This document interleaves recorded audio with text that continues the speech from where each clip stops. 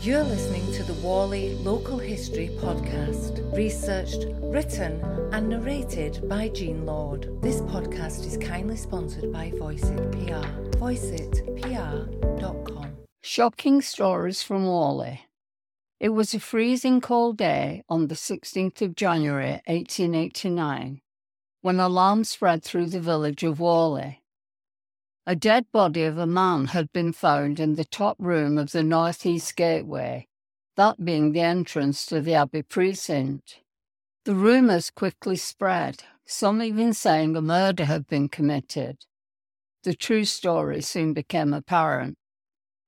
The Abbey was now owned by Colonel John Hargreaves, who employed as his gardener a man named William Holden. Mr. Holden used the top floor of the gateway to store fruit and vegetables. He also stored good cardboard and wooden boxes there. He didn't go to the top floor often, as the old oak floorboards were in a bad state of decay, as was the roof, but with careful manoeuvring he was still able to utilize it for his purposes. But being winter time, he had even less requirement. It was one large chamber in this massive stone tower, being approached from the ground by a stone spiral staircase, with a door at the top and at the bottom a nail-studded door, and at that time directly opposite the entrance to the lodgekeeper's house. This led to some speculation as to how this man had gained entrance unobserved. Although sometimes leaving long intervals between visits to the chamber, and only then when something warranted it, on this day, and you may think luckily, he remembered he had a case or two of apples stored, and needing something for lunch, decided to go up to retrieve one. On entering, he immediately noticed a foul odour, but as the chamber was in such a state of decay, thought nothing of it. He proceeded to turn over several boxes lying there, and towards the back of the chamber reached a wooden box on its side, with the opening towards the wall.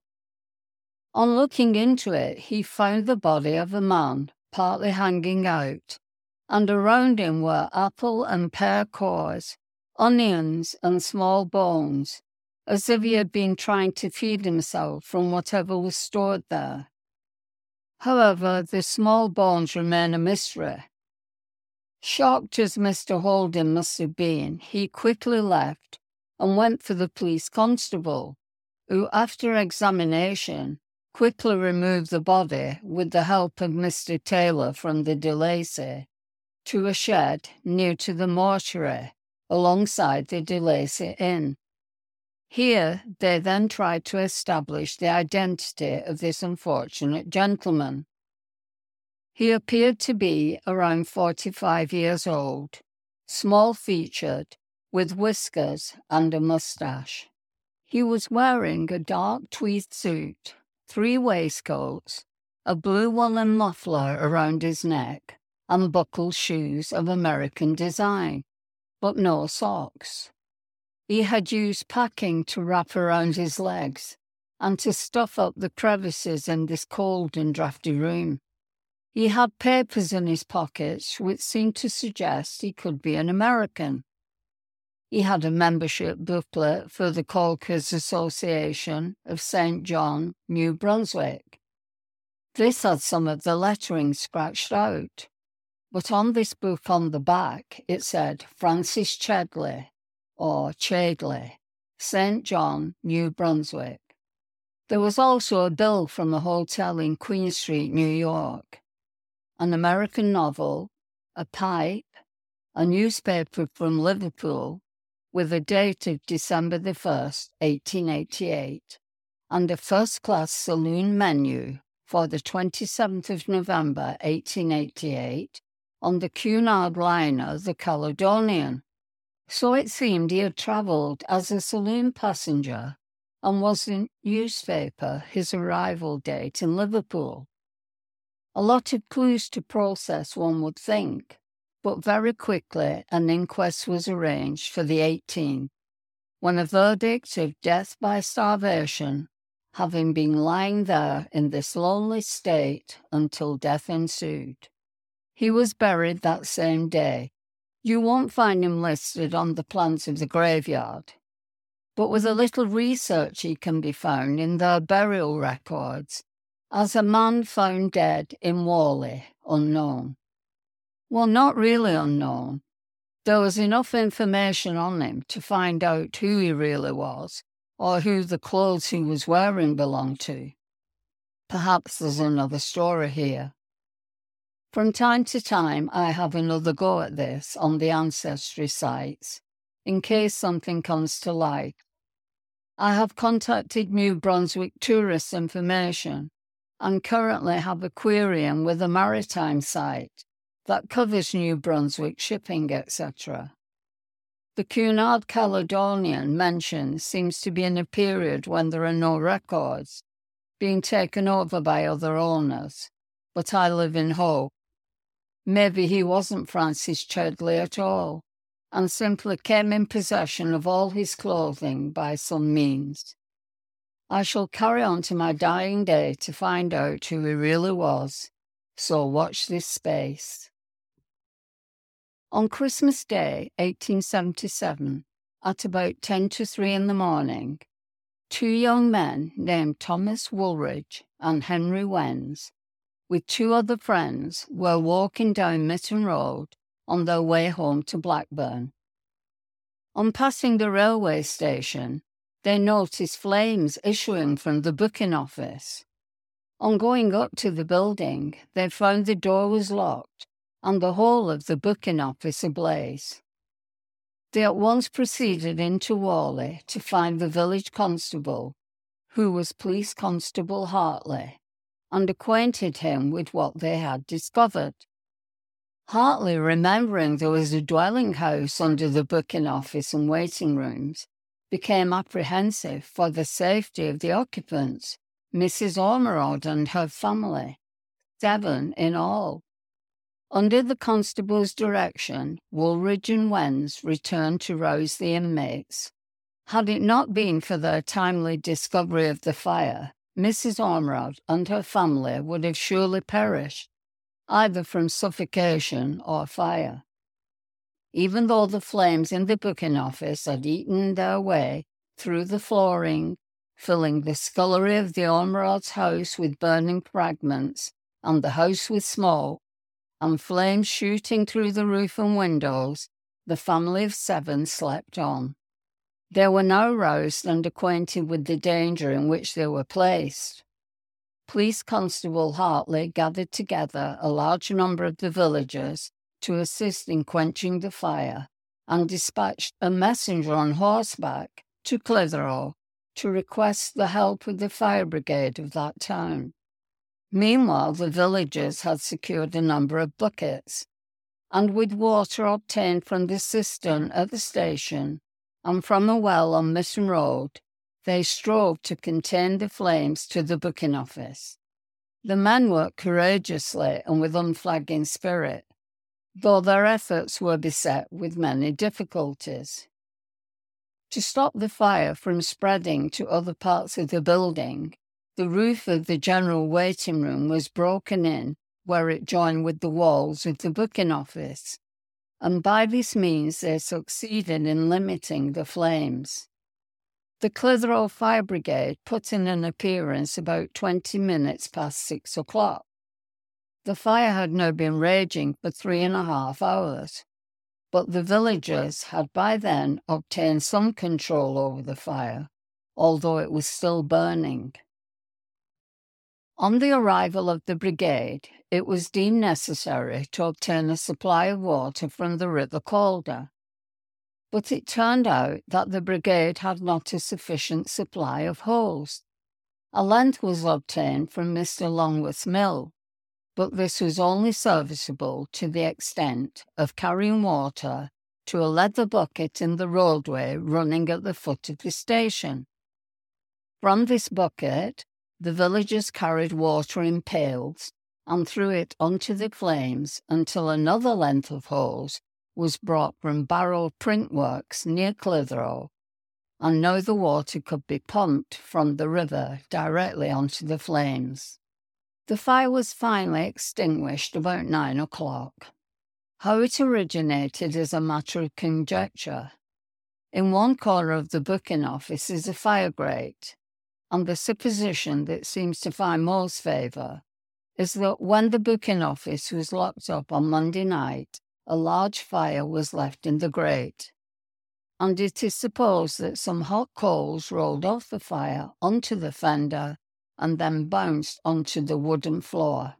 A considerable part of the floor near the grate was consumed, and the hearthstones were hurled into the scullery connected with Mrs. Ormerod's dwelling, in which place damage was done to the extent, it is estimated, of about £20. Today, nearly £2,000.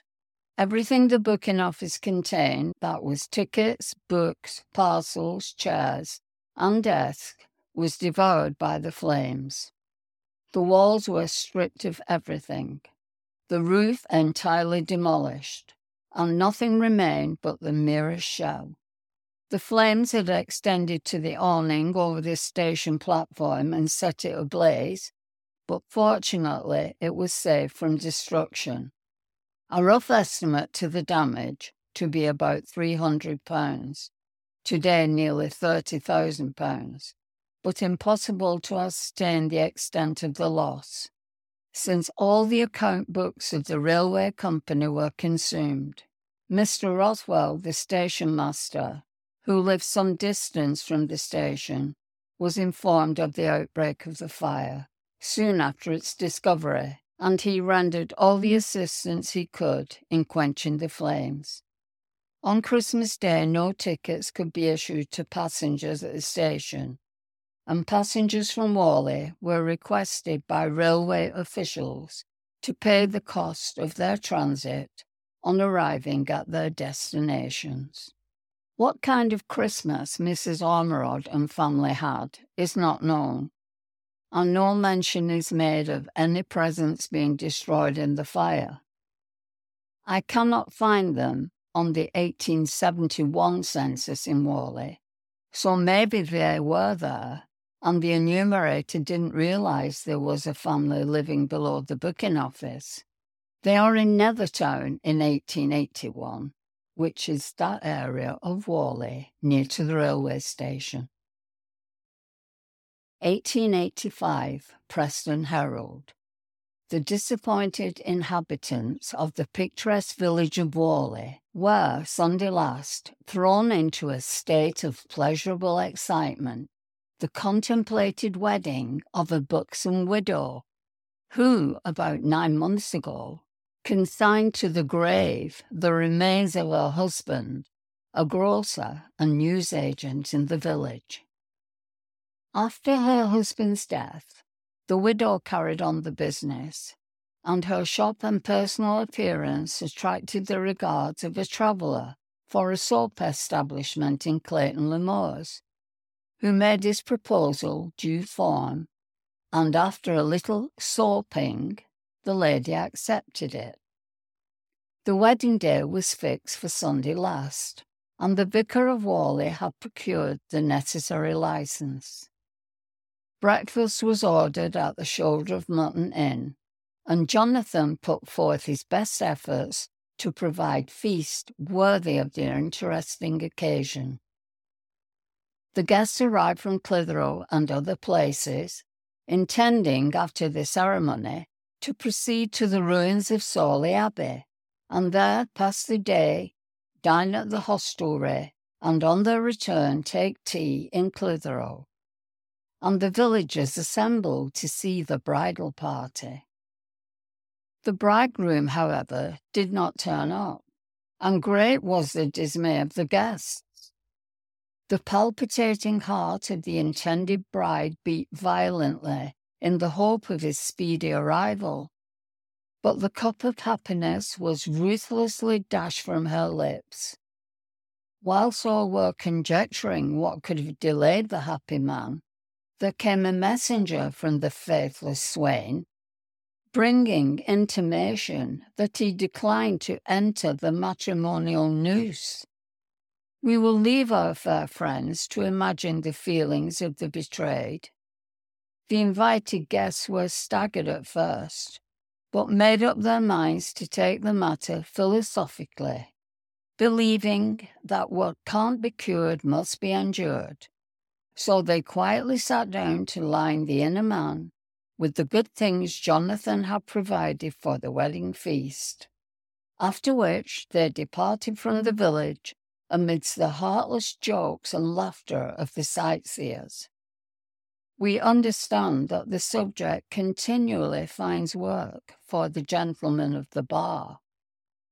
I hope you have enjoyed the last report from Newspaper of Days Gone By, read as it was written, and you probably agree with me that there was something rather special about the language used.